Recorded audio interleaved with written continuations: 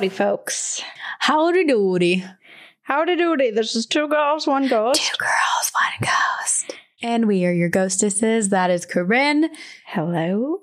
And I am Sabrina. And this is an Encounters episode. And can we talk about how I almost ruined a surprise on our green room episode yesterday? Yep. Mm-hmm. Oh my gosh. I saw you panic. I was like, full panic attack. So I can say this now because by the time this episode comes out, the surprise will have already happened.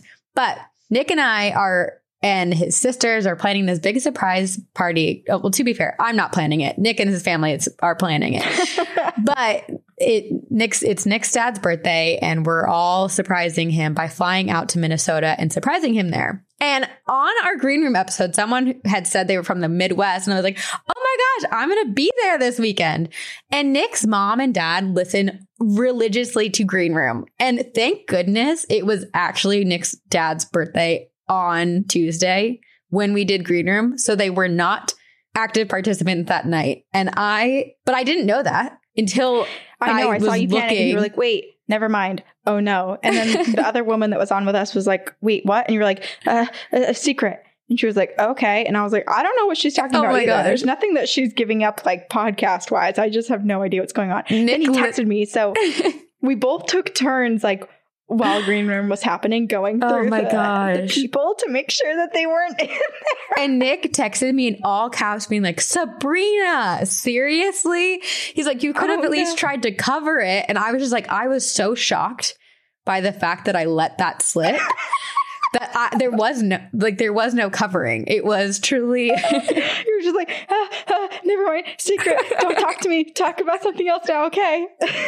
I mean, if anyone wants to know how I react in like really tense situations, it is freeze, panic. I'm not fight or flight. Forget fight or flight. You just freeze. My gosh.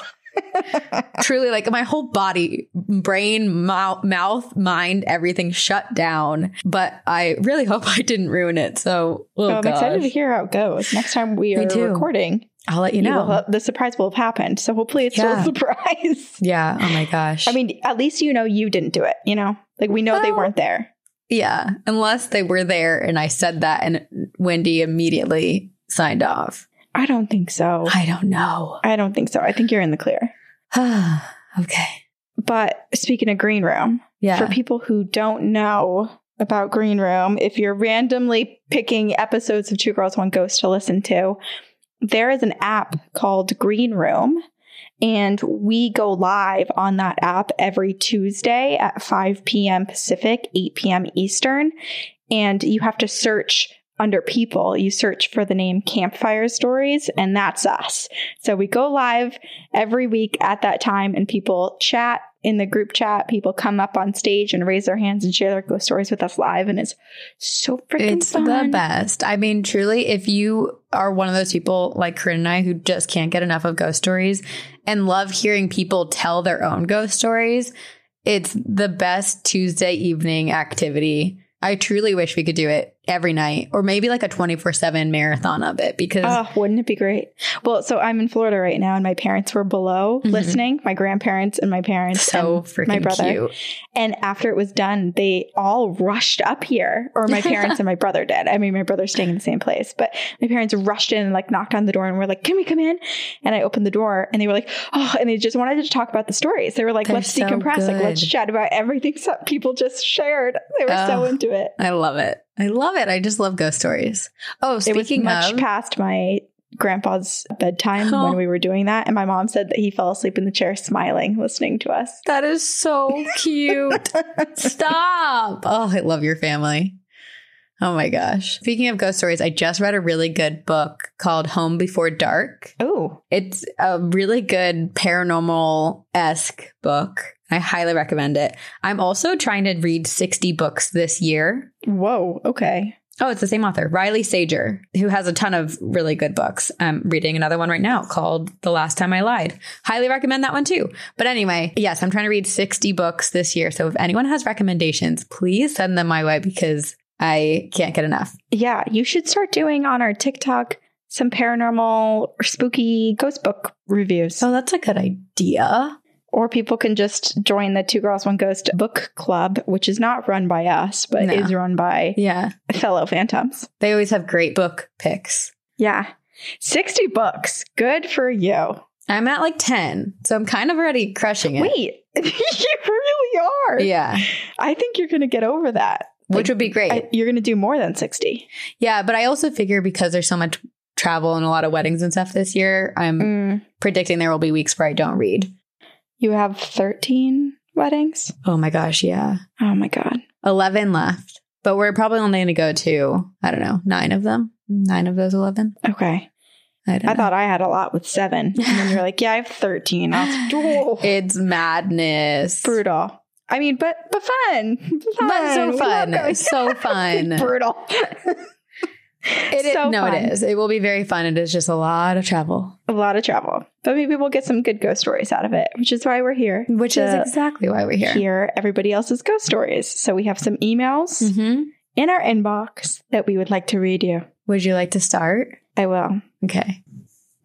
This is called Dimension Hopping, Lost Time. Where the hell am I? Oh. Alrighty, ghost sissies. My name's Mads. Use it. Abuse it. I don't give a fuck. This is such a strong start. I love it. And my wife, Sydney's the one that put me onto y'all's podcast, and I've legit been binging it. She's always been a fan of your podcast, but for the past year or so, she's really been leaning into her spiritual side. We follow Dionysus, our drunken patron, and are of the pagan variety. As we've been figuring ourselves out, we've come to the realization that I'm more open spiritually. I accidentally invited a spirit into our new apartment because I was reaching out while she was sleeping. Which honestly makes so much sense. But this is making me laugh so much. But this shit is gonna get hella confusing and makes me have an existential crisis sometimes.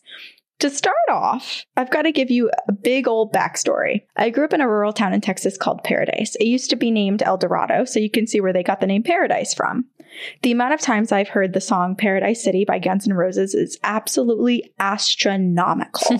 Always the first warm-up song played before a home football game. I lived on 350 acres with cows and horses, which was really fun growing up. Yeah, and that sounds amazing. I think it sounds kind of scary too. That's a lot of space. Yeah, but cows and horses, and that just, I don't know. Yeah. Can you ride cows? I would want to frolic with cows. I don't think so. Probably not. I don't know. Maybe not unless you're like 50 pounds and 8 years old. The amount of things I could tell you about this land is huge. The one spot on the edge of the woods that makes your skin crawl. The fact that our house had a lot of land and is built on a native burial ground.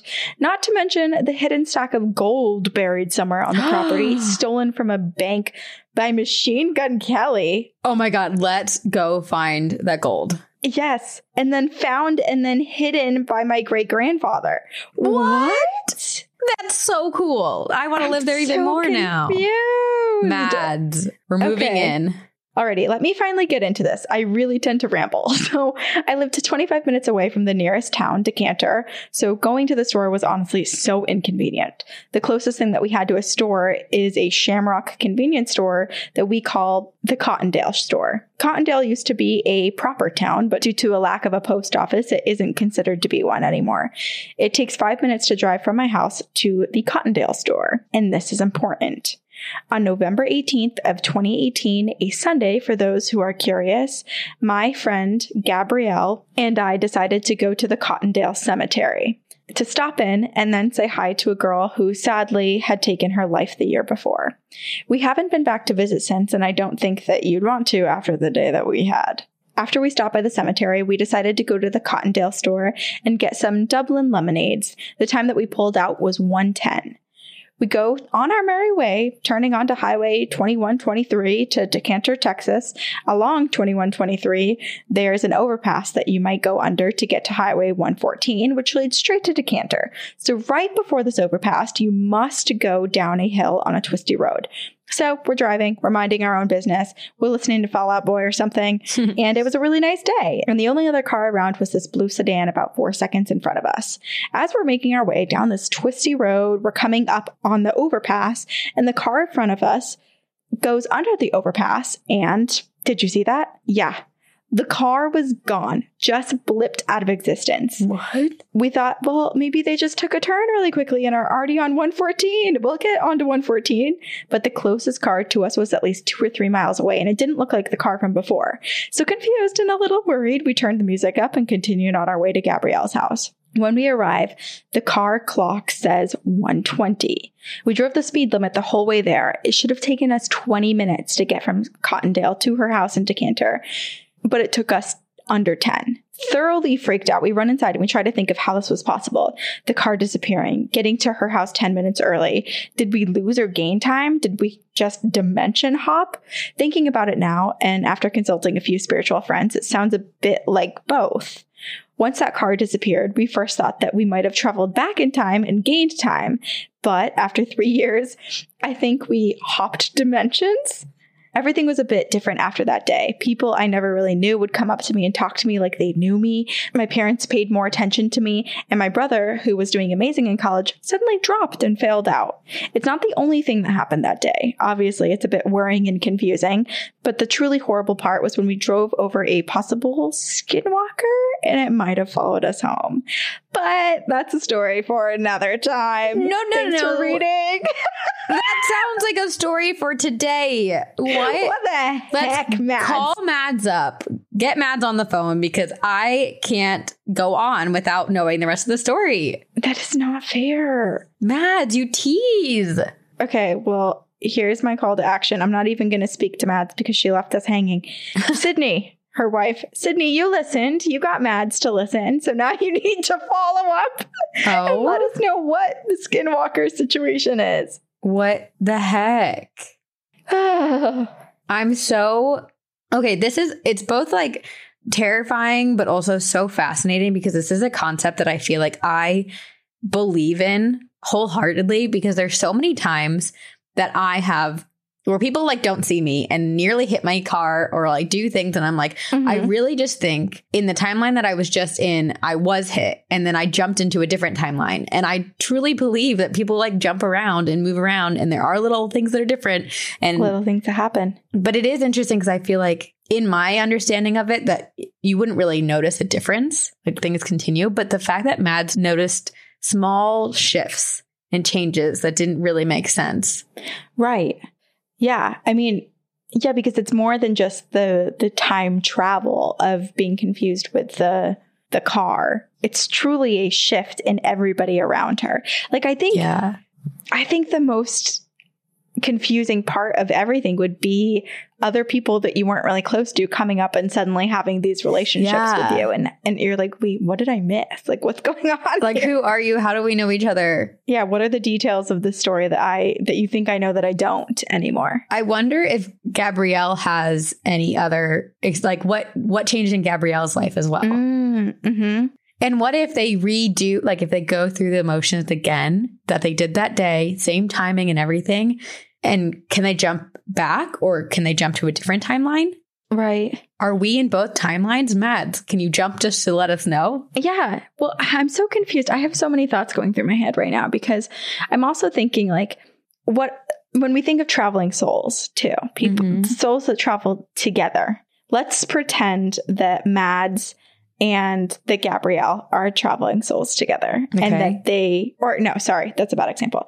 Let's pretend that Sydney and Mads are traveling souls together. Okay. And so Mads had a time shift, like she jumped into another dimension. Right. But I'm almost like wondering, like, does your relationship, does other people jumping affect you? I guess I'm very confused, because it's basically saying like we have multiple consciousnesses all at one time. Right.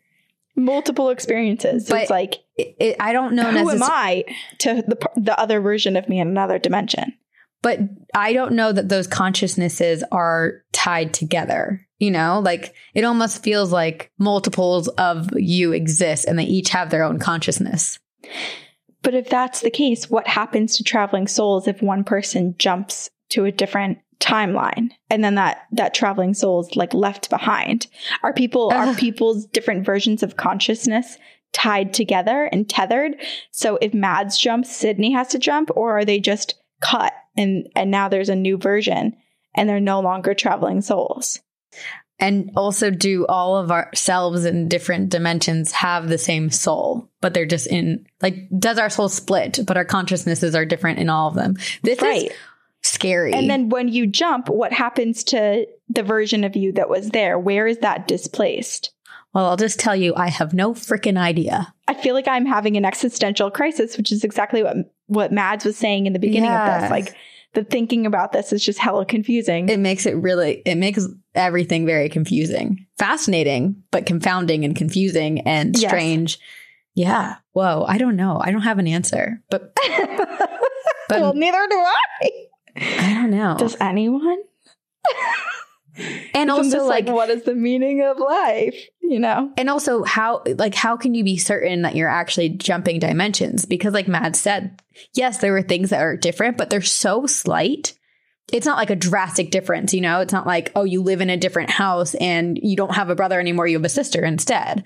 It's your family dynamics seem the same, but there's just like slight things that are off and different. So there's no way to like definitively say or prove, yes, I jumped a different dimension. And yeah, so if you are still in the same dimension, was this possible wrinkle of time, like maybe just this time travel in the current dimension, was it enough to offset the projections and relationships of other people in your life to the point where now there's these subtle changes that only you recognize? I feel like my brain is in knots.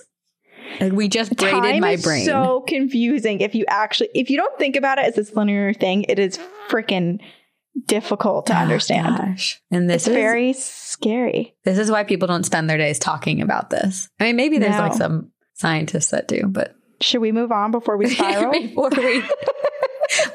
before we lose our minds and lose our entire audience, because this is the most confusing conversation I've ever had in my life. Okay. What do you have, Sabrina?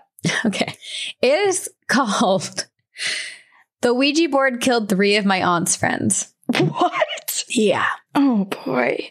Okay. Of course you picked this. Of course I did. Hi, girls. If it's okay, I'd like to remain anonymous for this story, because if my aunt ever found out I told this story to someone, let alone the many people who listen to this podcast, I'd be on the other side faster than ever. LOL. I've been listening to the podcast on my 50-minute commute to and from class. Nothing works to wake me up from my 9 a.m. like spooky stories. I just started listening to your podcast, but it is so addictive and I'm catching up slowly. This might be basic of me, but I love the Dominus episode. That is far from basic, because I think that's many people's favorite. My entire life, I've been sensitive to the supernatural. When I was little, I was much more sensitive than I am now. When I was around 4, my parents said I used to play with the butterfly man, until one day they were watching a movie in their room and heard me give out a blood-curdling scream. They ran to my room across the hall and asked me what was wrong. I told them I didn't want to play with the butterfly man anymore and wanted him to leave. I don't remember this happening or ever playing with this thing, whatever it was. One of my theories is that it could have been my uncle, who, let's call W. He was in training to be a firefighter when he died during a training exercise. We were as thick as thieves when he was alive, so maybe he was visiting me as an angel, hence the wings that I saw. Anyway, back to my aunt. My family is originally from Mexico. This story takes place in the 1960s when my aunt was 18 years old, and I'm not exactly sure of the year. It was summer, so many families went from the city to their beach houses in the beach town, about 45 minutes to an hour away. My family was one of the handful that lived in this beach town year-round. It was exciting for her and her friends for all the city boys to be in town. It was towards the end of the summer when someone said they should play with a Ouija board. My aunt had always been sort of sensitive to the supernatural, which I think I inherited from her. And she was a little apprehensive about it. But not wanting to be the party pooper, she went along with it. They went around the room, only having one person put their hands on the planchette at a time, while the others would ask the board questions. Nothing exciting was happening until it was my aunt's turn. When it was her turn, she put her hands on the planchette and immediately felt her entire body turn cold. Mind you, this was August in Mexico, so it was nearly 100 degrees and there was no AC, so there was no reason for her to be cold. They asked stupid questions at first, and my aunt nor any spirits moved the planchette. Until one of her friends thought it would be funny to ask which one of them would be the first to die. She said it felt like something cold had wrapped around her wrists and forced her to move the planchette, spelling out 3 of her friends' names. Oh. Let's call them Sarah, Ryan, and Harry. Sarah and Ryan were dating. This is important for later. Immediately, those 3 went white-faced. My aunt had never seen her friend so scared. Someone else asked when, and the board answered 3 months. Ryan got upset and demanded that they stopped playing with the board. The problem? They never said goodbye. The board and planchette were ripped out of my aunt's hands. By who, she can't remember, and they threw it in a nearby dumpster. She went home shortly after, and a feeling of dread crawled up her spine. She slept while clutching her rosary beads that night, and when she woke up in the morning, she felt fine. As time went on, she forgot about that night. Ryan had gone to Mexico City for college, but before he left, he had proposed to Sarah. It was September, and he had come home for Mexican independence and had a party to celebrate their engagement. It would be the first time their families united as a soon-to-be one family. Sarah picked up Ryan from the airport. His flight had been delayed, so instead of getting there at 5 p.m., he got there at 11 p.m. Sarah was driving back to their house when they were stopped at a light. It turned green, and she paused for a moment, letting the light sit at green for a moment when she accelerated. When she did, a bus came out of nowhere and T-boned the car on Ryan's side. Oh my God.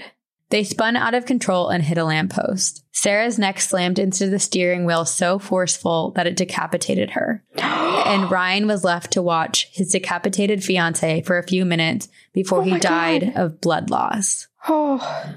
At the funeral, my aunt noticed that Harry looked downright terrified. All of their friends tried to comfort him, telling him it was a coincidence and he would be fine, but he was not convinced. A few weeks went by, and just as Harry was starting to relax, tragedy struck. He was driving home when he lost control of his car, crashed, and was ejected from the car, only to land on an iron wrought fence. By the time the police got there, he was dead. My aunt met her future husband a few months later and put the deaths of her 3 friends to the back of her mind. Until this summer. I had a bit of a mental dive last semester and went to go relax with her at the beach for the summer. I mentioned that one of my cousins wanted to use a Ouija board, but I was reluctant and needed her to lay down the law and tell me I couldn't go so I didn't look like a scaredy cat. Instead, she sat me down and told me this story. She has never told anyone this, not her parents, not her kids, not her husband, so she swore me to secrecy, but also made me promise her that I would never use a Ouija board. I promise, and needless to say, I definitely will not ever be using one. I can go on with stories of my semi-haunted house where shadows opening and closing cabinets and drawers, doors slamming shut, all of that happens, but I'll end this here. I love the podcast and keep up with the spooky stories. Stay spooky. I mean, this is heavy. Yes. Horrifying. Should we just call it anonymous? Well, let's call them A. Yeah. For the sake of speaking about this. But I mean, horrifying. I feel like we have to start at the end and work our way back up to the butterfly man, because this is Final Destination, but real life. And people are dying and your friends are dying, and it's in the most horrific, horrible way. Like, what's the movie? The one where the girl gets decapitated. It's the awful, scary one. Oh, why am I blanking? Hereditary. Yeah. This is what this reminds me of. It's just these gory deaths, and other people are forced to watch it happen to their loved ones. It's so awful. And it's just like waiting for it to... Was it Harry, the one that was left, the third one that was at the funeral? Just waiting for it to reach him. Yeah. Oh my gosh, it's so awful. I mean, not only is playing with a Ouija board so scary and inviting negativity, I mean, you can play with it. I guess you shouldn't say play with it, but you can use a Ouija board properly. But this story is just more reason for me to never want to do it, because even if I am going to die, and these are terrible, tragic, horrible deaths, and it breaks my heart. But even if I'm going to die that way, I don't want to know. I don't want to know a timeline. I don't want to just be waiting for whoever knows how long for something horrible to happen. And it's awful. It's awful, awful, awful. It's too much hanging over your head to know that and feel that. And I can only imagine how A's aunt feels, like knowing what came from the Ouija board experience and then seeing it actually happen. Yeah. It's interesting too that all 3 of her friends passed from car accidents. I know. Which this reminds me, we read a story, oh my gosh, probably early on in the podcast when we started doing encounters, but it was very similar where a listener's parent had played growing up and it predicted the death of their friend and it happened. Oh. And it's just, it makes me think like, if you are going to use a Ouija board, which we don't recommend, maybe there are questions to avoid asking. Right. It just breaks my heart. This is so tragic. And I'm not blaming the Ouija board in any way because maybe this was going to happen already, but. Yeah, regardless of closing it or not. But yeah, it does sound like something that you don't want to know, that you don't want to know what's happening. But also it's weird that for those out of the group, it's not like it was one car accident with the 3 of them in there and A's aunt wasn't present. It was 2 separate events. Yeah. Really close together. It's not like, and then a year later, it's just a couple weeks later. Horrible. And then also, okay, to change gears a little bit, A's story about the butterfly man. It's interesting that A believes it might have been her uncle, but I don't like the fact that A had let out a blood-curdling scream and their parents had to come running and A was like, I never want to play with Butterfly Man again. That does not make me think uncle coming to visit. That makes me think horrifying, scary thing who wanted to hurt you. Although I guess it depends on, A said it was when they were around 4. Yeah. And I have distinct memories from when I was living in the house in Littleton, New Hampshire that was haunted and I was 4. We moved when I was 5. So the time that I would live there was from 3 to 5. And so I have all of these memories of seeing people and seeing things, and I was horrified the entire time. So it very well, it could have been, I don't think it was, but it could have been a grandfather or a great aunt or something coming to visit me. Right. And my true. memory still is like, that was freaking horrifying because I was grounded in reality. Like I knew that those people weren't let into the house. I knew that was an intruder or that was a spirit, and it doesn't matter who it was or how beautiful they were. It scared the shit out of me. So yeah.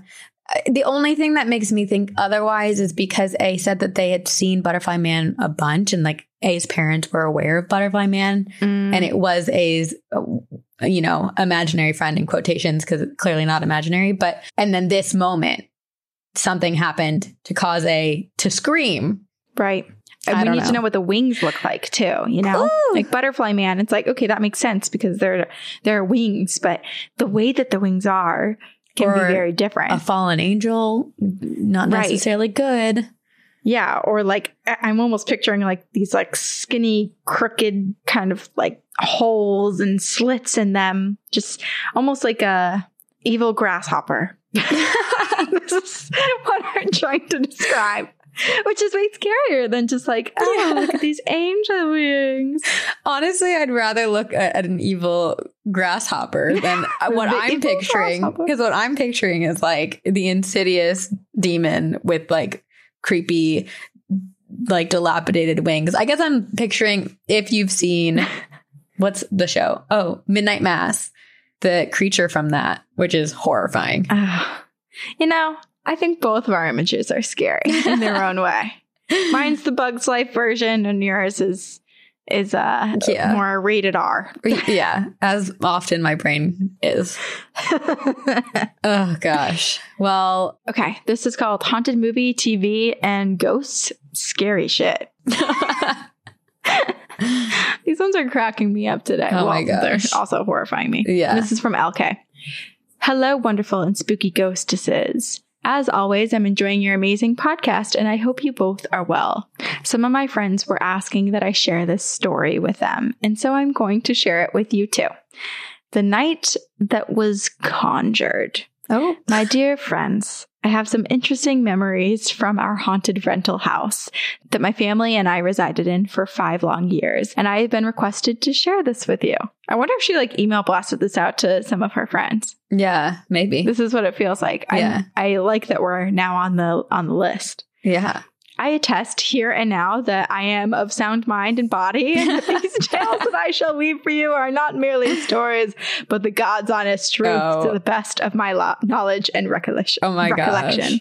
This sounds like the beginning of a book. I know, this is so funny. This is reminding me of a series of unfortunate events. Yeah. Like it feels like the voiceover in the beginning. Oh my gosh. I'm so in. Before we dive in too deeply, I feel that I should explain that when I first moved into the house in April of 2014, it was just me and the children of the corn. My husband, Jeremy, was still in Florida and had not even proposed to me or moved back to Georgia yet. Our house was ranch-style single-family dwelling that was built in 1953.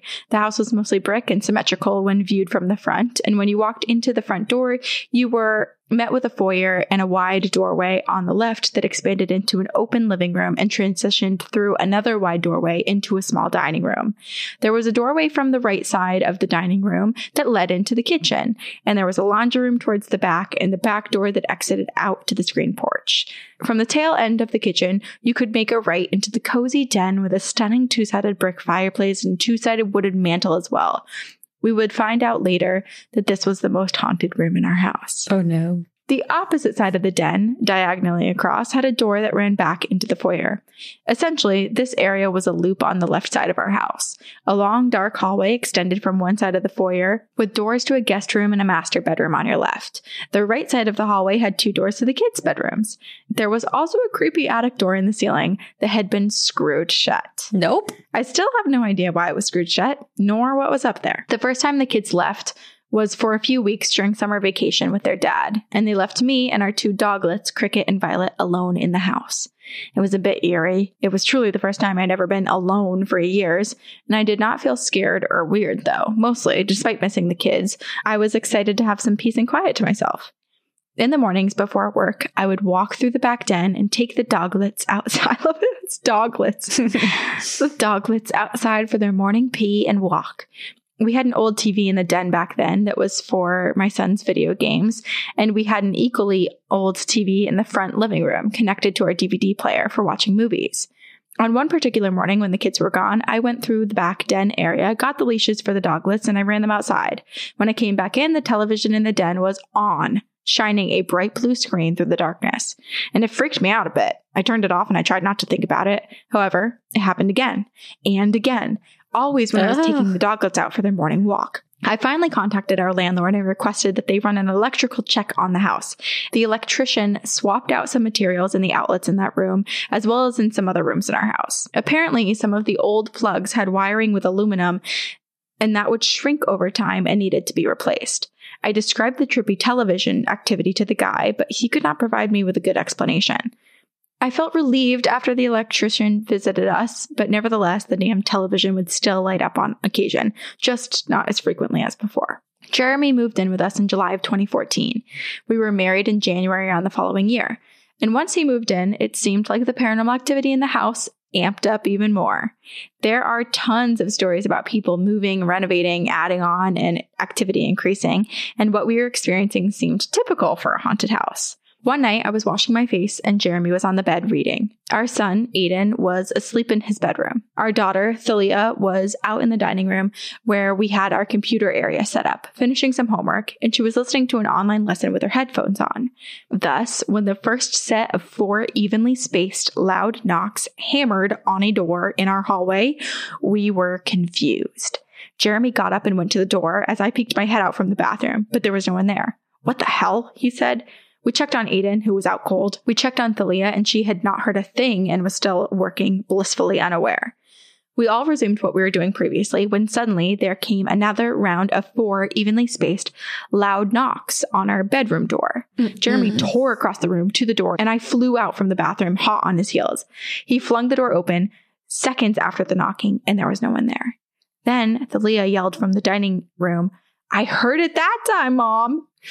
Aiden was still sound asleep, and Jeremy was certain that there was someone messing with us, attempting to play some sort of prank. To be on the safe side, Jeremy got out his gun and he checked over the house very carefully. He even went outside doing the rounds with his weapon in hand. But there was nothing, no one, and we were all a little shaken up. We still have no idea or explanation for what happened, but all I can say is that I'm 100% positive that both sets of knocks came from inside of our house, and that the second set was definitely on our bedroom door. Both sets of knocks were rhythmic and perfectly spaced. Remembering and typing about this moment is literally giving me full body chills and goosebumps. It's so unsettling thinking that someone's in your house. Oh my God, yeah. Especially when you have kids too. Like you have kids, you have dogs. Anytime. Yeah. It's unsettling. But to know that you have a lot of people in the home and to think that there's someone else that entered. And messing with you. Like they're not, the knocks and hiding and it's, oh gosh. Right. And you can't just ignore it and like lock your bedroom door. You have other people and small children to worry about. Account for here. You have to deal with it. There are other spooky things that happened. Thalia saw the apparition of a woman walk out of Aiden's room and straight through the wall across from it. We saw orbs all over the house constantly, and the orbs even showed up in photos and videos. There's a photo I took with my cell phone that almost looked like a negative that showed the faint image of a woman that appeared to have a child by her side. Oh. She appeared to be wearing a cloak of some sort and had her back turned to the camera and was looking backward over her left shoulder while clutching a child to her right side. Oh my gosh, I want to see that. Me too. Please send it to us. I'd taken this photo at the edge of our driveway by the back porch, pointing to the backyard, and I used to see a shadow out of my peripheral vision, as did others in our house. It seemed like a smallish child who was always spying or peeking around corners, watching, lurking, waiting. And for sake of keeping these details together, I will incorporate one of my journal entries that I recently rediscovered. May 24th, 2015. Very strange night. Slept on the couch until I was woken by voices and the sound of someone walking through the house to the back door. I heard the back door's lock click and then the soft sweep of the weather stripping across the linoleum floor. The door shut swiftly before I heard the even louder click and slam of the porch door against its frame. I assumed these noises were Jeremy sneaking out for a late night cigarette. However, when the noises repeated in reverse, all the doors shutting and locking in succession, then footsteps through our den, then suddenly silence, something about the whole affair seemed strange, especially when I began to hear voices. It sounded as if someone was in the living room with me, standing behind our couch, where I was attempting to sleep, and they spoke, sang, and hummed. Then I heard even louder noises and voices around me that left me unsettled. I ran to the back of the house, to our bedroom, to get Jeremy. He was half asleep and didn't understand why I was so upset and excited. I told him what happened, explaining from the beginning, when the singing suddenly started again. We could both hear it. We were so freaked out and we couldn't sleep. We came out to the living room until around 2 a.m. God, it was such a weird night. End of journal entry. Ooh. I want these journals too. Honestly, and journal. Let's just get a book of this because it seems like we can make this into a book. Or LK should. This is amazing. Right. Okay. No, I didn't mean we. It was like LK was a part of the we. LK does it and then we read it. Yeah, exactly. Yes. For the rest of the Phantom community. Eventually we had our friends from Rock and Roll Paranormal come out to our house for an all-nighter. They set up at the house and did a pretty thorough investigation. They even recorded some EVPs. They heard, as we had many times before, knocking coming from the kitchen walls. I'm sure this could be debunked somehow. However, the scratching, the heavy breathing from an unseen entity, and whispering that they heard from the back den was different. They also stated that the hall bathroom, which the kids used, was filled with the same scratching and whispers. Oh no. Both of those rooms were scary as hell. At some point in the past, prior to our family moving into this house, the bathroom had been remodeled. I always felt like someone had died in there or maybe had been buried in the walls. Oh. I'm pretty... a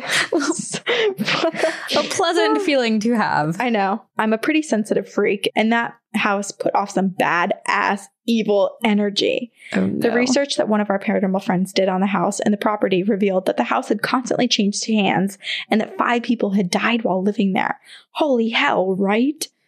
Now, the most frightening event that took place happened to me and Jeremy while the children were not home. One evening, the children of the corn were spending the weekend with their dad. And Jeremy and I had the house completely to ourselves, or so we thought. We decided that we were going to watch The Conjuring. While I had already seen it, Jeremy had not. I want to inform you that we are not scaredy cats. Jeremy is a bona fide horror movie buff and a diehard fan, and I am right behind him with my love for scary flicks. It was rare that he had not seen a scary movie before me, so I was eager to watch it with him. We were relaxed, enjoying the film until we got to the exorcism scene with Lily Taylor's character. I kept seeing my little shadow in our foyer leaning just outside the wall, watching us curiously. Ooh. Jeremy could see it too. And without any warning, everything electrical in our house went insane. Oh my gosh. The lights all flickered and flashed. Oh, goosebumps again, just remembering. I have goosebumps too. Me too. At the same time. It seemed like they were going to explode. It was intense and it felt like forever. And then suddenly all the lights and power went out completely. Except the television and the DVD, which made loud static noises over the sound of the movie as the television flickered and then finally went black. Oh my gosh. And that is when we saw it. No! The eerie blue light of the TV in the back den room shining through the blackness that had swallowed us. It illuminated the den and part of the foyer. The screen was on when everything else in our house was off. How was this even possible? We were frozen to the couch. I don't remember how long we sat there or what we even said. I'm certain we were both scared out of our minds. Jeremy finally worked up the courage to walk into the other room and peek at it. He left the TV alone and then he returned to me. We went out to the front porch and the stairs to look around. Every house surrounding us had power. We returned inside, we shut off the TV and we unplugged it. Eventually we had to turn the main breaker back on. And that was an evening I will never forget. After that, we not only gave our DVD copy of The Conjuring to one of our paranormal investigator friends, but we also left that cursed TV unplugged unless we had to use it for something. In all seriousness, we left that evil machine in the house when we moved. I truly doubt I will ever work up the nerve to watch that movie again. Thanks for reading my haunted tale, LK. I know. It's like this big lead up. It's this build up. Like it starts with LK being in the house and walking the dogs in this TV in the back den, which is for the like video games or whatever. This back TV starts to go on and it's just like warming up to the main event. Well, okay. I have so many thoughts because first of all, the last experience really reminds me of the Poltergeist movie where like the TV's on, the static and the little girl on the hands and all that stuff. Yes. But okay, all of this is horrifying, LK. I don't know how you lived in that house for as long as you did, but there are clearly so many spirits and it doesn't sound like all of them are bad. And while they're watching the movie, it does, I mean, the like shadow peeking out really reminds me of when I was a kid and my mom and sister were watching scary movies and I was terrified, but like tempted to watch and see what I could handle. And I would peer over. Yeah. You know, it does sound childish in the way that like they're curious, but scared. But the lights and everything going off feels like it almost feels like whatever. There is a negative spirit in that house that has been taunting them. And it used this moment of watching a horror movie and an exorcism being's about to happen. And they're like, I'm going to terrify you. Right. I also wonder if somehow this like little boy or this child spirit is kind of nervous about whatever else is in the house. It is just kind of trying to always be near them and was also aware of what was about to happen. So it was kind of just like peeking nervous out of curiosity to see how this family would react. Right. Because this almost made, okay, here's a dark thought. Of course. In the past, there have been 5 deaths in this house, and this house changed hands a lot. Right. What if this exact scenario didn't have to be The Conjuring, but this exact scenario happened to every single one of the previous homeowners? And this was the moment where people's reactions either resulted in them surviving or someone dying. And that is why the little kid was peeking, being like, oh my God, what's going to happen to them? Okay, well, that's truly a terrifying, horrible thought. But yeah, I'm curious. I would love to know the history and like when people died and how, like, you know, how many years ago it was, because I don't know. I mean, I think I'm just trying to ignore that thought because that's so scary. It is. This is a really scary episode. I think we picked out these stories being like, oh, you know, they're scary, they're spooky, there's a lot going on, but I feel like our current understanding and conversations about them are almost making me more scared. Yeah. Yeah. I mean, I think that's the whole thing with the paranormal is like, especially with you and I feel like I will speak for myself, go to the darkest possible option. Mm-hmm. There's no way to have a definitive conclusion or answer to what is actually happening. So I think it's so easy for our imaginations to run wild and create these terrifying concepts and possibilities. Well, yeah, it's because we don't have the answers, right? Like the things we're experiencing, the things that these people are experiencing, what LK and her family experienced, it's horrifying. It's so scary. And then when you're trying to understand why and add some sort of reason or justification behind what is happening to you, you can't help but kind of go darker because there are no answers. And it's like, well, why would this be happening to me? Yeah. Well, they're not in that house anymore, which is good. TV, well, I mean, we don't know if someone else is in that house. So. I know, that's the thing. Anyone else have that house back den with a TV that turns itself on?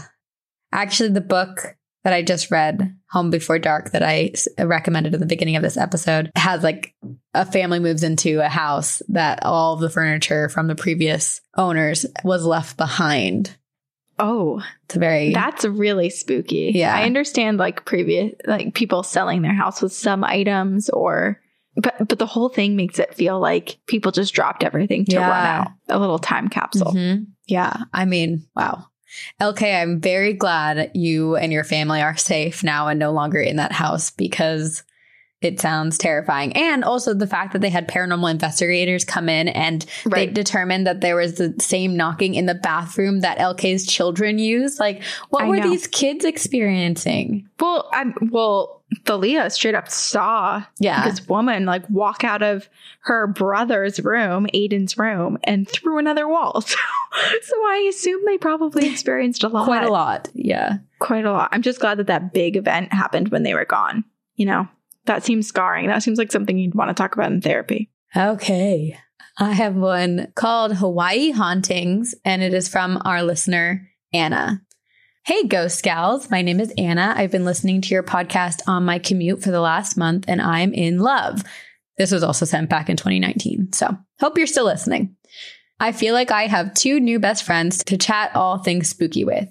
It's great. Before I dive into my short story, I have a fun fact. My 9 times great-grandmother was one of the women tried and hung as a witch in Salem. Her name was Martha Carrier, and she was basically tried for being an OG feminist. My mom and I always felt a pull to Salem when we lived in Massachusetts, and when we discovered the connection, we found out why. I've always been obsessed with the trials and witches and all things spooky and girl power, so I'm glad to know that my connection has been there all along. To keep it strong, I named the black cat I adopted on Halloween, Salem. Anywho, on to the spooky stuff. My fiance and I are currently living in Hawaii. He moved here just over a year ago for the Army, and I joined him from DC last September. This is to say, he went apartment hunting by himself. Toward the end of his search, we both found an apartment we liked online, and he set up a time to view it. It was going to be like 2 a.m. Eastern time, but I told him to go ahead and call me after he saw it so we can decide to apply for it on the spot. I went to bed at like 9 p.m. because I'm a grandma, and he called me and woke me up at 2:30 a.m. He said, "Hey babe, the place is really great. It's really clean and all of the appliances are new and we'd have air conditioning. There's just one thing. There are 2 pieces of wood or something hung above the front and back doors that we can't touch. They're like blessed or something." I sleepily replied with, "Okay, babe, sounds good. Let's apply for it. Good night." Approximately 3 seconds after I hung up, I realized what he had said. So I texted him back as fast as I could with, "Why the fuck did it have to be blessed?" I was 0% about to move into a haunted fucking apartment on an island in the middle of the ocean. He told me that the last tenants had issues with domestic violence and the landlord just wanted to take the precaution. I was okay with that. At least the landlord cared. My fiance is well aware of my affinity for the supernatural, so after he moved in by himself, he assured me nothing was wrong. It wasn't until 5 months later, when I finally moved in, that he decided to tell me about his dreams. They weren't anything too scary. He had just had a reoccurring dream about a slim guy in his 40s standing in the corner while he slept. He said the guy didn't scare him. It was more like he was watching over him. yeah, okay, because that's definitely the experience most people have when ghosts watch them while they sleep. I myself haven't had anything too spooky happen in the apartment, except for the occasional sleep paralysis. But the other day, while I was talking to my coworker, I found out what those things hanging above my front and back door are. Apparently, in Hawaiian culture, you're supposed to ward off spirits with tea leaf and Hawaiian sea salt. So my landlord had someone dry the tea leaf, place sea salt in the center, and fold it into a triangle and pin it above our doors for protection and cleansing. It makes me feel a little uneasy, but I guess I'm glad that it's been taken care of. And then Anna follows up saying, I wanted to follow up my story to tell you that my fiance is now telling me that he was actually terrified of his ghost pal and didn't want to tell me because he didn't want me to be scared. I told him I emailed you guys, and we've since been listening to you guys together occasionally. He said he dreamed of that man standing over him almost nightly. For reference, he lived by himself in this apartment for about 5 months with just an air mattress and a TV, so he was pretty spooked. I made him tell me more about his dreams, and what he felt during them felt a lot like what I felt during my sleep paralysis. Now, I never saw anything during my sleep paralysis, but I would lie in bed unable to move with my eyes open. The usual. It felt and sounded like someone was walking towards the bed, but I could never make out anything in the dark. In my head, it felt like they wanted to harm us. I didn't get a good night of sleep for almost a month, and at the end of that month, I stopped taking melatonin and my sleep paralysis stopped. So who's to say if it was actually paranormal or just supplement induced? Since then, I only get a little spooked when my fiance is gone for trainings, but I think it's mostly things I make up in my head after listening to your podcast for too long. Thanks for all the spookiness you put into my day, Anna. I mean, melatonin, I'm the first person to say it really does mess you up. It does. But at the same time, it's like, it's one of those like catch-22. Like, it is the melatonin putting you into a state in which the paranormal has greater access to you, and so you're actually experiencing stuff? Or is the melatonin making you so loopy that your brain chemicals are like, let's create this new experience. Let's see how she does with this. Well, considering the fact that Anna's boyfriend was also experiencing things and having this tall, slim man watching over him in his sleep makes me think that it was real, that there was something paranormal happening. And also, I think melatonin, while it could put you in a more, I don't know, like less conscious state, it is also kind of making you fall asleep harder, which then to a spirit who maybe has malevolent intentions would then want to target you more because you're so sleepy and groggy that you're not really going to move or wake up. Right. Yeah. But the catch-22 part is like, you don't want to not take the melatonin if you need it to sleep, because if you're sleep deprived, you're just as vulnerable. Ugh. I believe that it was totally a haunting 100%. I mean, the fact that the landlord felt the need to bless the house makes me also, it also like amplifies the fact that it was something paranormal. And it could have been like, I'm glad that they blessed the house, because it does sound like whatever the spirit wasn't actually able to hurt them. Maybe it was appearing and being creepy and ominous, but it wasn't able to hurt them, maybe because the house was blessed. I think whatever Anna wants to believe is what she should believe. Whatever helps her fall asleep at night without melatonin is what she should go with. But let's just put a few really terrifying dark thoughts into Anna's mind real quick. I'm kidding. I won't. I mean, this episode does it enough, I think. I agree. Yeah. Enough said. Like, the landlord basically told you it's haunted. Yes. Had to have it blessed. Haunted. And if your boyfriend saw stuff too, guess what? It's not the melatonin. It's just your space. It's ghosts. Okay. I have one to tell you. This is from Cynthia, and it's called, "Did listening to the podcast daily get a ghost trapped in my dream?" Oh. Hello, ghost and ghostesses. My name is Cynthia, and I think listening to TGOG religiously lately has given me my first ghost experience, but in my sleep. Sorry. That's Sabrina's way of encountering them too. So I quickly want to mention how I came across your guys' podcast. My sister-in-law and I are obsessed with spirituality and aliens and ghost stories and anything about the world that no one talks about. And during our eyelash appointments, we would listen to ghost stories, and I had asked her what podcast she listened to. As I searched on Spotify, I came across you guys and I started listening in the summer of 2020, texting her back and forth about some episodes until one day she mentioned the name of the podcast and I realized I'd been listening to a totally different podcast this entire time. Not fazed because I truly love listening in on your guys' podcast and get to laugh along the way. My father is a huge horror film type of guy. So as a kid, I would always watch scary movies and not be fazed about scary monsters getting me from under the bed or creeping from my closet. As I grew older, I would watch scary movies and ghost encounters and anything horror at night all by myself and would go to bed peacefully. I want to mention a quick short story before I talk about my haunted dream. In my early teens, I had a bedroom that had one of those long and dark hallways that led to the room itself, and my bed would face the long dark hallway. I'm a tossing and turning sleepover, so one night I had woken up and saw a dark shadowed girl in a white dress down the hall facing my bed. I looked at her, but immediately just tossed back to my side and I went back to sleep. What?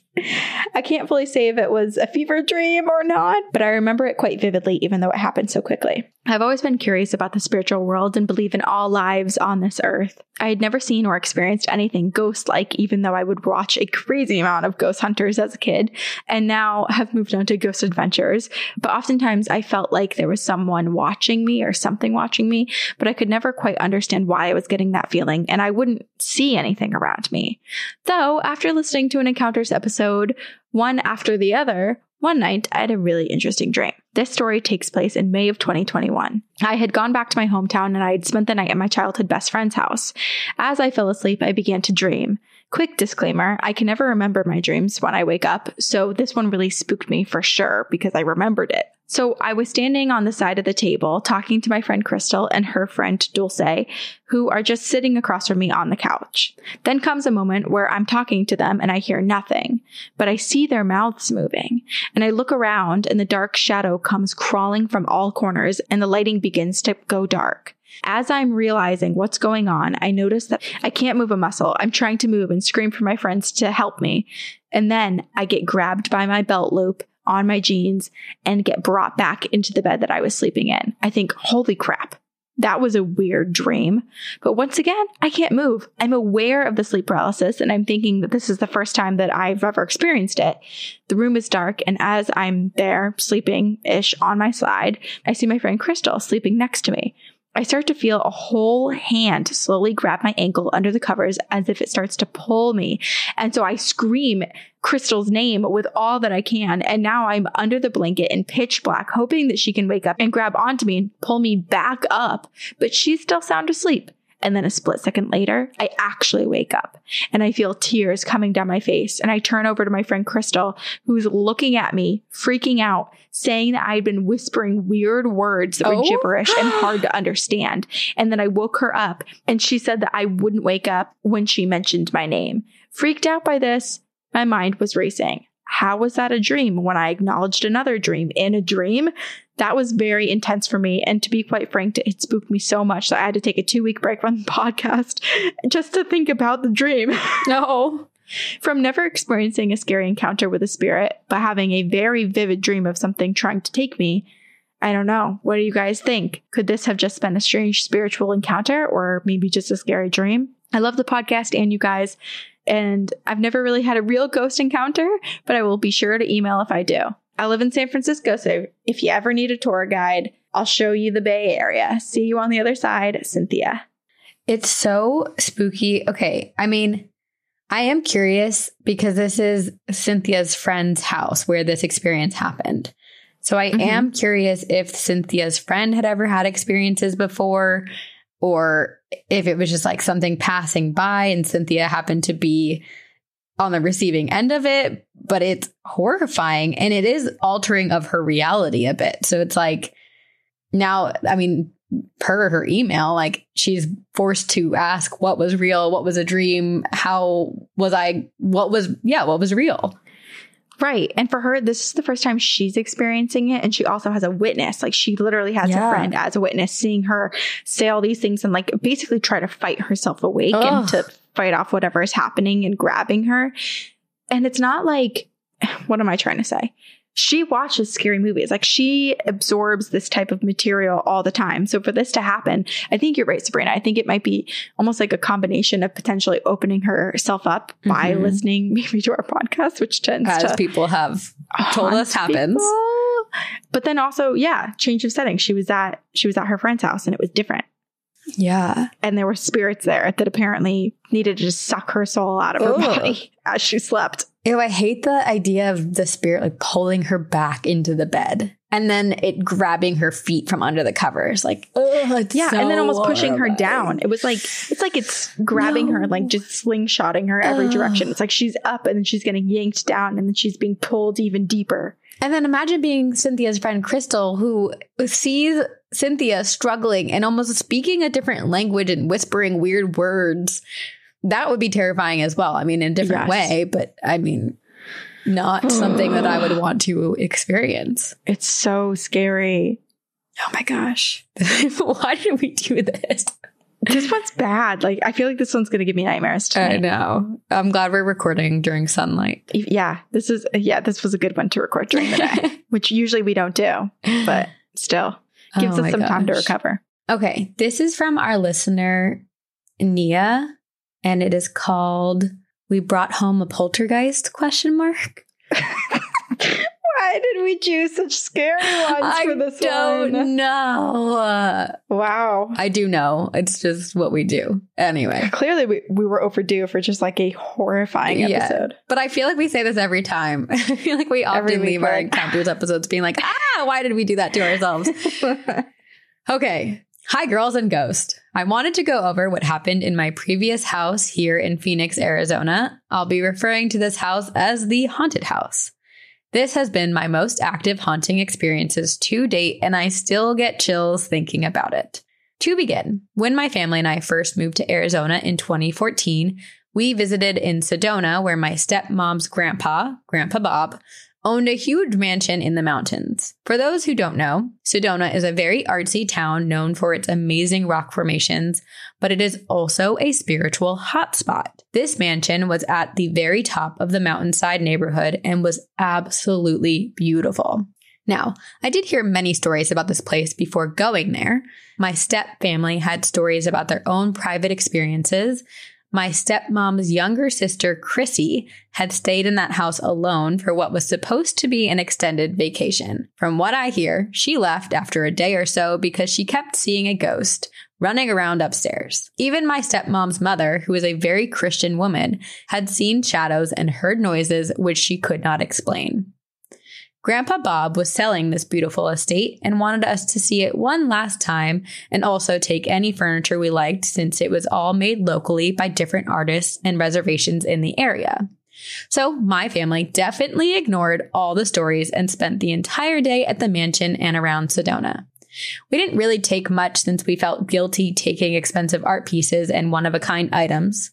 But one thing my stepmom chose was this sculpture, which was basically an iron vase on a stand filled with feathers, bamboo sticks, and various dried grasses.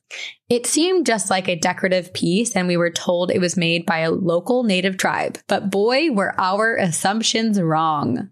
We were just about to move into the haunted house at the time from another house, because we move a lot. When I was walking into the kitchen past my parents in the living room, they happened to be looking my way when they noticed that I had finished walking, but my shadow kept moving. They didn't tell me until days after so as not to freak me out. So fast forward to after we've been settled into this haunted house for a few months. My stepmom finally put her Sedona souvenir out of the garage and put it up in the house. Its exact location in the house changed every few months due to her interior design hobby, not the ghost. One night, I was upstairs in our loft area playing some games with my boyfriend while on FaceTime with him. My younger brother had been watching me but left to go in his room. A few moments later, my boyfriend says, "Why is your brother standing behind you?" I got so mad asking my boyfriend why he was trying to scare me, and my boyfriend got really serious and truthful and said, No, I swear I'm not. I thought that was your brother. But if it's not, who is it then? As he said that, I was looking at my phone in the little window that shows my screen. And behind the chair I was sitting in, there was a small white figure that looked as if it were peeking out and then quickly tucked back in. I quickly stood up, flinging the desk chair, and yelled, "Stop it!" as a reaction. I had thought briefly maybe my siblings were pranking me and it was my little sister wearing a white nightshirt, but no one was there. I began sobbing and ran to my brother's room with my boyfriend still on the phone, begging him to tell me that he was joking. Just as I was calming down, my parents called me downstairs and asked me what happened. I figured that they were going to laugh at my misery, but to my surprise, they had said that they recently saw the same thing running from one room to the other a few days prior. After that incident, the activity increased. It was a daily occurrence to hear footsteps upstairs running with no one up there, along with doors opening and closing by themselves. And I was having terrible nightmares and almost couldn't leave my room at night to pee. It became really bad when we would have company over, since my whole family loves to acknowledge ghosts and heed no warnings. I had my closest friend and her daughter over one day while my family was out of town, and I was telling her about the stuff that was happening. As I was telling her the stories, a closet door right behind where we were sitting creaked open. Both of my pets were accounted for, playing with her daughter in sight, and all we could say was, "Welp." Another time, we had my grandma watch the house while we were away for a wedding. When we got back, my grandma, a very strong and fearless Filipina, vowed to never stay in our house again. She stated that there were sounds of children running upstairs the entire week we were gone. She refused to go up there and only slept on the couch with our dog. Now, she's always believed strongly in ghosts and is rarely afraid. She used to have conversations with her deceased father, no problem. But the fear on this woman's face as she told us that she was never coming back to our house will always haunt me. Now, for the last and final nail in our coffin, the incident that made us move. It was around September of 2019. By this point, we were all pretty numb to the activity and would casually mention it in small talk like it was the weather report. We had begun to suspect that all of the activity was coming from something in the home that we brought in. One item in suspicion was the iron vase from Sedona. My parents had just moved it, yet again, to the downstairs living room next to our TV, and they placed a few family portraits above it. My parents were watching TV one day when the picture directly above the vase looked as if it had slowly lifted off the wall, was flung a few feet away, and shattered. My parents were so scared, and my dad even confirmed that the frame hook it had been on requires the action of lifting the frame up in order for it to come unhooked. Ugh. They knew right then that it was the vase, and suddenly all of our experiences could be matched to where the vase was located at the time of each experience. It took my parents no time to call our landlord, nope the F out, and move to a new, not-so-haunted house. And as for the vase, it is sitting somewhere at the bottom of a hot Arizona landfill. So that's my longest-lasting ghost experience, but honestly, I have reason to believe I myself am haunted. So if you want more stories, I have many. Love y'all and the podcast. Hope y'all are staying safe and healthy and relatively ghost-free. See you on the other side, Nia May. P.S. I had to leave my room while writing this email because my closet door started to shake. Not today, Satan. What the hell? Oh my God, this is so scary. I would also, I mean, it sounds like she did, but like I would truly poop myself if my boyfriend were talking to me and being like, why is there a little boy right there? Why is your brother right there? I'd be like, what the fuck are you saying? Yeah, imagine like you and I, how we Zoom during these recordings. If I saw someone standing behind you or you saw someone standing behind me. And yeah. So, I mean, that's terrifying. It actually reminds me of when I was FaceTiming my cousin Lainey. And I was like, oh, who was that? Was that Uncle Jim or was that Kate? Like asking who had just walked by her that didn't stop and say hi to me. And she was like, I'm home alone. And then walked outside and sat on the curb for an hour until people got home. Oh my gosh. I would do the same thing. I know. So scary. Wow. I mean, and she eventually saw the little kid too. And it sounds like a lot of people saw it, but is it a little kid? Here's the thing. I am the first person that screams it's not a little kid. And I feel bad about saying that, but sometimes I just think about like the shadow people that are smaller and creep and sometimes are really aggressive. And also the fact that Nia's grandma was so adamantly terrified about the experience does make me question it.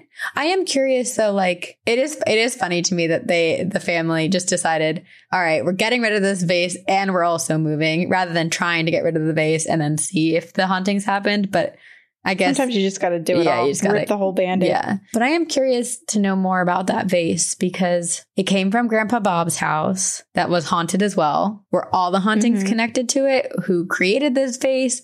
What's the story behind it? I'm curious why there were ghost children, if they were that, attached to it. And the person who has the vase now, wait, remind me, did they sell dumpster. It? Oh, the dumpster. I was just thinking, like, if they did sell it, are the people... That would be evil to sell it. Do they know? Unless you put it up and you say, haunted vase. Yeah. Buy at your own risk. Yeah. I mean, now the dumpster's haunted. Yeah. Now the local dumpster. Imagine how many haunted objects end up at the landfill. Oh, that would be really interesting, walking through a landfill with like an EMF reader or something. I don't think I want to do that, but it would be interesting. I said it would be interesting. I said, not me, but it would be interesting for someone else to do that. Someone else. Let us know if you do it. Back. Wow. Oh, man. I'm glad that you are out of that place, Nia. Me too. And can hopefully get some peace of mind, although maybe not with that closet door shaking. Oh, gosh. Sounds like the hauntings will just continue to follow you, but hopefully not as bad as before. Hopefully. So slightly on theme from how I started, I have another one to tell you. It's called 2 hours of lost time in a split second. 2 hours?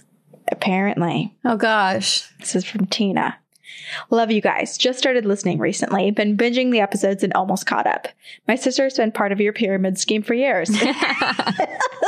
And kept telling me to listen. And I finally do. And I'm obsessed. I've heard a few stories from you guys about people losing a few hours of time. And I've got 2 hours of missing time. This was probably about 1996. So no smartphones yet. I remember being about 8 years old. And I think it was a Saturday. Me and my sister were out of school that day, and I wanted to wake up early and make myself breakfast. So I had set my alarm for 8 a.m. 8 a.m. came, and my little alarm clock went off. I woke up, and I thought, I need more sleep. So I wound the alarm clock to 10 a.m.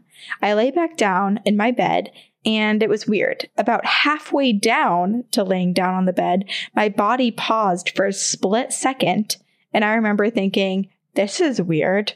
And then my alarm clock went off and my body finally continued to fall to my pillow. Because it was a little alarm clock where you had to wind the alarm arm to the time, I thought maybe I wound the time accidentally instead. My parents had a night job, so waking them up early would bring wrath. But their room was right next to mine, so I wanted to fix my clock time by syncing it to their clock. I was super quiet, opening their door. The way their room was set up was their bed was there immediately upon opening the door, and the shelf stand with their clock was behind it.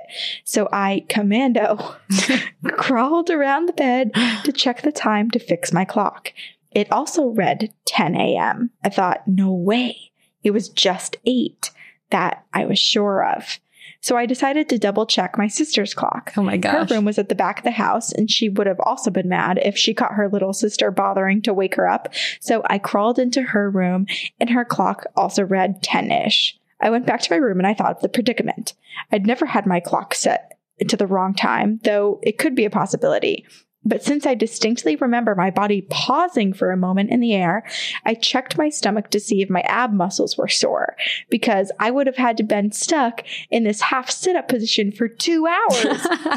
I love the process. I know, but everything felt normal. I asked myself if I felt more tired or less since originally waking up at 8. But I felt the exact same. So I said to myself, well, I wanted to wake up at 10 and it's 10. So I made breakfast and I went about my day. I mean, I couldn't think of anything else to do and I couldn't wake up anybody. I have a few more stories about how me and my sister's lives were saved from ghost phone calls, and my grandma's house was so haunted that it was on the news many years ago. What? And I'll be seeing my mother soon, so I will ask her for more details on that. We'll follow up soon. Keep up the great work, Tina. Okay, well, I do want to hear all those stories, Tina, but what the heck happened to those 2 hours?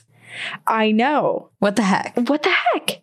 Like, and it's not just like, so she wakes up, it's 8 a.m. and she's like, let me reset the alarm to 10. And then starts to lay down, is awake. Her body freezes. And then as her body unfreezes, her alarm goes off, or her clock. I keep saying alarm, but it's the same thing. Yeah. Her clock goes off at the same time. And it's now 10. Like, she never fell back asleep. She never even like hit the mattress until the alarm went off again. It was like a split second. That's so weird. Also, it's so rude. Whatever was happening, whether it was like aliens or a glitch or a time slip or whatever it was, how rude of the universe to take away those 2 extra hours that Tina wanted to sleep. I know. I love that she tried to debunk the whole thing and like truly did a whole investigation while everyone was asleep. The commando crawling, are my abs sore? I would have loved to just like witness this. Right. And she even found a third source. Like, she also went to her sister's alarm clock. She didn't just take her parents' alarm clock as a single source of truth. No, she had to see all of the clocks. Well, also because it's so bewildering, I would need a lot of evidence and proof as well. I'd be like, right. It's so hard to wrap your mind around. Well, and it's almost like proof of a time shift, because it would be one thing if she went to bed and then was like, oh, it felt like my alarm only went off a second ago. I don't think I ever fell asleep, but it's 10. And then you're just kind of like confused and groggy and you're like, wow, maybe I did fall asleep, but it didn't feel like any time had passed. But she was awake the whole time and her body froze in the air. Yeah. Like, she's there thinking like, this is weird. So strange. Okay, honestly though, if you could sit up in a position like that for 2 hours and not remember any of it and like work your abs for 2 hours and just like kind of snap through it that quickly, that'd be great. Yeah, it would be if it were effective in building your muscles. Well, if you were actually sitting like that for 2 hours, of course it would have to be. We have a new workout program. I sat like that for 2 hours. Let me tell you, I went snowboarding the other day for the first time in 11 years and I have shin splints. I don't think I can do that. I went on like 3 runs. That's what I'm telling you. This is our new workout program. It's called the Time Glitch Ghost Workout. And you basically have to learn how to glitch through timelines, and that will be the workout. For $9.99 a month. Oh, it's more expensive than that. Come on. It's like $100 a month. If we could actually figure out how to do it. Yeah, people gotta pay, baby. Be brilliant. We would have, I don't know, we'd win the Nobel Peace Prize. I think we'd be the richest people in the world, truly. That would be nice. Okay. But if we could figure it out, I'd also be like, here, everybody, just do this with us. Yeah. Share it with everyone. It's donation based. Give what you can. Oh my gosh. Oh my gosh, there was something. Oh, I was thinking about this earlier. I was so resistant to TikTok when you would bring it up all the time. And I was just like, I don't want to be a part of it. I just don't want to like get into it. Mm-hmm. And I think this is proof that I would join your cult.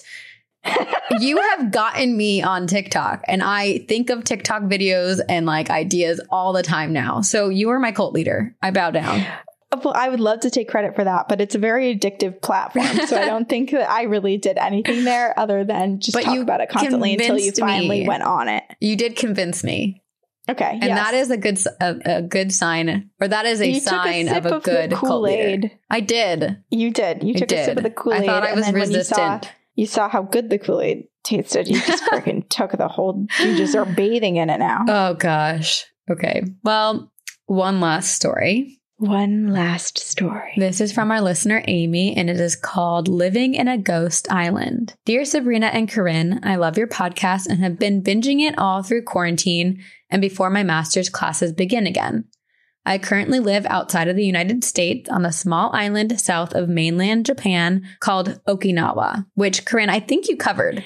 I did. Yes. So Amy says, the joys of being married to a military man. Anyway, I have always dealt with the paranormal, so here are a couple of the many experiences I have been through.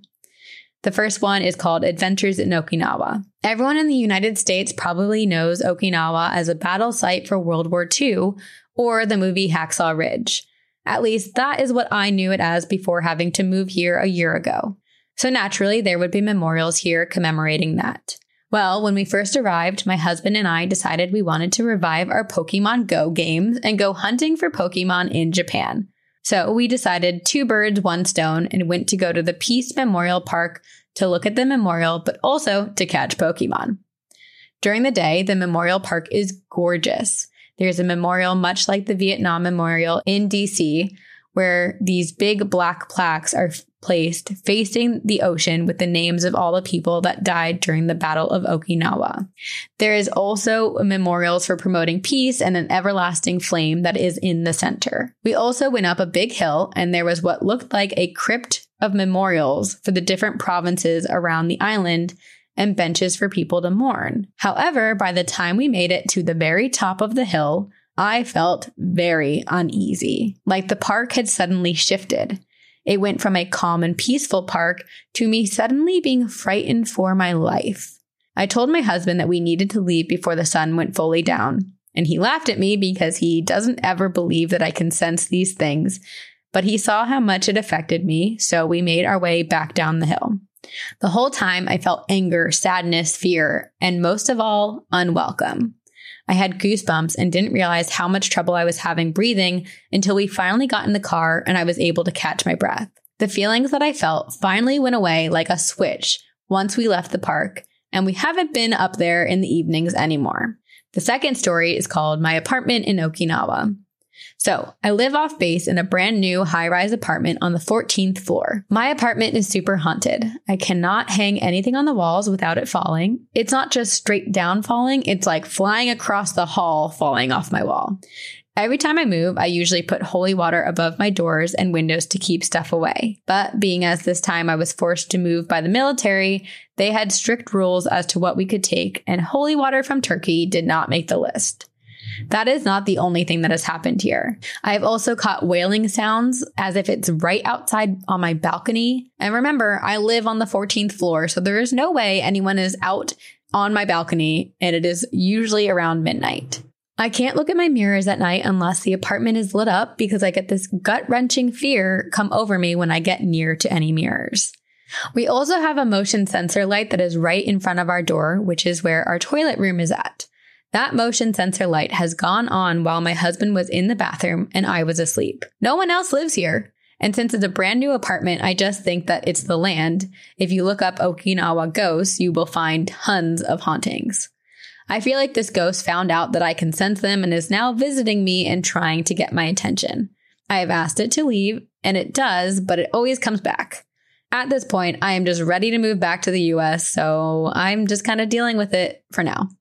The last story is when my dead cousin ruined my surprise engagement. It was the beginning of 2017, and it was the worst time in my life. My husband, who was just my boyfriend at the time, was deployed overseas, and it was my first time that I've ever dealt with it. It was also the year that I lost my cousin, who was only 18 at the time. My cousin was murdered trying to save his friend in a drug deal gone wrong. And in trying to stop my aunt from seeing him that way before the cops came, I was the one who saw him there lying in his own blood. After this, my family was devastated and I went on autopilot. I completely turned off my feelings because my mom and aunts completely shut down, and I took care of my younger cousins and siblings, all while facing constant judgment from people who knew the killer online. We also had to stay safe because my cousin's killer was on the loose for 3 weeks before they found him. So when my then boyfriend returned, I finally let myself cry and have all the feelings I hadn't let myself feel for 3 months. We lived together, so he was my safe space, and he had finally returned, and that lasted maybe 2 weeks before he had to go to Virginia to visit his family since we lived in Oklahoma at the time. I couldn't go with him because of work, so he spent 2 weeks with them and returned with his sister. At the time, I didn't say anything off as he had promised her that she would come to visit. That weekend, I had a dream. It was me sitting in a park, but there were clouds all around, like someone had messed up and left the smoke machine on too long. Then my cousin shows up. I'm asking him a million questions like, why did he have to go? We miss you, and crying my eyes out, and all he says is, just say yes. Sorry, that got me excited. All he says is, just say yes, and it will make them happy again. And I ask him what the hell he is talking about, and he repeats it. Just say yes, and it will make them all happy again. And it's all he says, and he keeps repeating it. He then gets really frustrated and is shouting, just say yes, just say yes, just say yes. Then I feel me being shaken and I'm out of my dream and it's my boyfriend and I'm bawling my eyes out and he was afraid that I was having a PTSD dream. So he woke me up and I turned and looked at the time and it was the same time I went to that apartment and saw my cousin dead. So here I was bawling my eyes out in my boyfriend's arms and mumbling, he said, just say yes and that they will be happy. And I was confused as hell. And my boyfriend was trying to calm me down and was asking who and say yes to what. I kept saying that my cousin, and I don't know what to say yes to. Well, he finally got me to bed. And later that day, we went to a party at my grandpa's house because he threw a party to celebrate him getting LASIK. Mexican families party for everything. And there, love it. And there, my now husband proposed to me in front of my entire family. And that is when I'm crying. And that is when I finally understood what my cousin wanted me to say yes to. My family loves my husband. And so finally getting to name him as part of our family was not only a happy moment for us, it was a shining light for my family as we went through court. Yeah, gosh. Whew. Oh. Now that I have bawled my eyes out, I hope I left y'all on a happy note. Thank you for sharing your stories because while my husband is near perfect, he still won't believe my ghost stories. See you on the other side, Amy. How much do you think that her now husband was having an absolute anxiety attack after hearing her say that? Like, shit. Well, shit. I just don't know how he doesn't believe in the ghost stories when her cousin straight up tried to ruin the surprise. Just say yes, just say yes, just say yes. Her cousin was probably so excited. I know. And didn't want to ruin it entirely, but knew it was going to happen and just had this moment with Amy and was like, I just need to say something. Oh my God, that's so special. I love that. Oh, it's so special. And such a deserved experience after the spooky things that happened in Okinawa. Mm-hmm. Wow. Oh my goodness. I'm I didn't even plan to read this one last, but I'm so glad I did because we needed this. Right. We needed this. Yeah, for all of the darkness and for the people that we lose in our lives and all of the sadness that comes with it. To just have a moment of support from the other side and for this to happen. I just also love that they went to, was it the grandpa? The grandpa's throwing a party for getting LASIK. The LASIK. Also threw himself a party. Yeah. Threw himself a party for getting LASIK. I do wonder though if Amy's now husband had planned and told people that he was planning to propose, and if the grandpa used the LASIK as the reason to throw a party, but it was actually for the proposal. Oh, maybe. But if so, that's kind of funny that just silly that Amy didn't get that. Yeah. It's just remember when you had a LASIK party and you happened to propose? Oh my gosh. I'm going to start throwing parties after I get my teeth cleaned at the dentist. Yeah, you should. Just random ones so no one will ever know when there's actually a milestone moment. I mean, those are milestones. I don't have any cavities. Dental fears. Yeah. Yes. And it's hard to get yourself to take care of yourself for a lot of people. So I think those are big milestones. Oh my gosh. I love this. Also, we already knew Okinawa was very haunted, but sounds like Amy and her husband are dealing with some ghosts. They don't seem terrible, but it is a bummer. But still spooky. When the motion sensor light turns on and no one else is there. It's just spooky. And to be afraid to look in mirrors at night, that's scary. Shivers. Yeah. Wow. Oh, well, y'all are haunted. Guys. We knew that. I was actually looking in our inbox the other day because when we read emails, we shuffle them into a folder to know that we've read them. And I was like, I wonder how many encounters we've read. And we have read over 1,200 of everybody's stories. That is a ton. It is, but it doesn't feel like a lot because we have so many. We have over 5,000 unread or in our stories folder.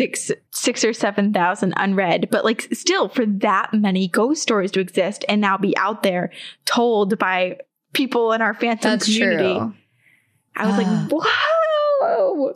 We started this podcast being like, do you think anyone will email us? And now we read over 1,200 of people's experiences. Gosh.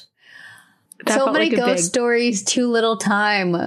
I know. Wow. If only we could just keep jumping dimensions. Read a few in this dimension, read a few in that dimension. How do we just like drop everything else in our lives and just read ghost stories for hours on end every day? I wish we could, but our editor Aiden probably doesn't because he hears what you guys don't, which is rereading every sentence 4 times because we stumble. You know, but it's not our fault. It's background noise. It's Sven. It's our ghost's fault. It's Leia. It's our fault. It's 100% lack of our hydration. Dread tongue. We ate too quickly before we recorded. A myriad of issues. Yes. But we continue to come back and do this because of you guys. So thank you. Thank you for your support. Thank you for rating and reviewing us on iTunes, for buying into the pyramid scheme and telling everybody else about the podcast. Yep. We truly appreciate it. Thank you to all of you who follow us on social media. We have TikTok, we have Instagram, we have a Facebook group, which is so fun. There's the book club. Join it. Send me your book recommendations. There's a coven too, TGOG coven for those who are practicing or learning. TGOG Group Me, which people talk in after Green Room, or maybe they talk all the time. I don't know. I do lurk in it. I should check. Thank you so much to Aiden Manning at Upfire Digital for editing our podcast. We are so eternally grateful. And we will see you on the other side.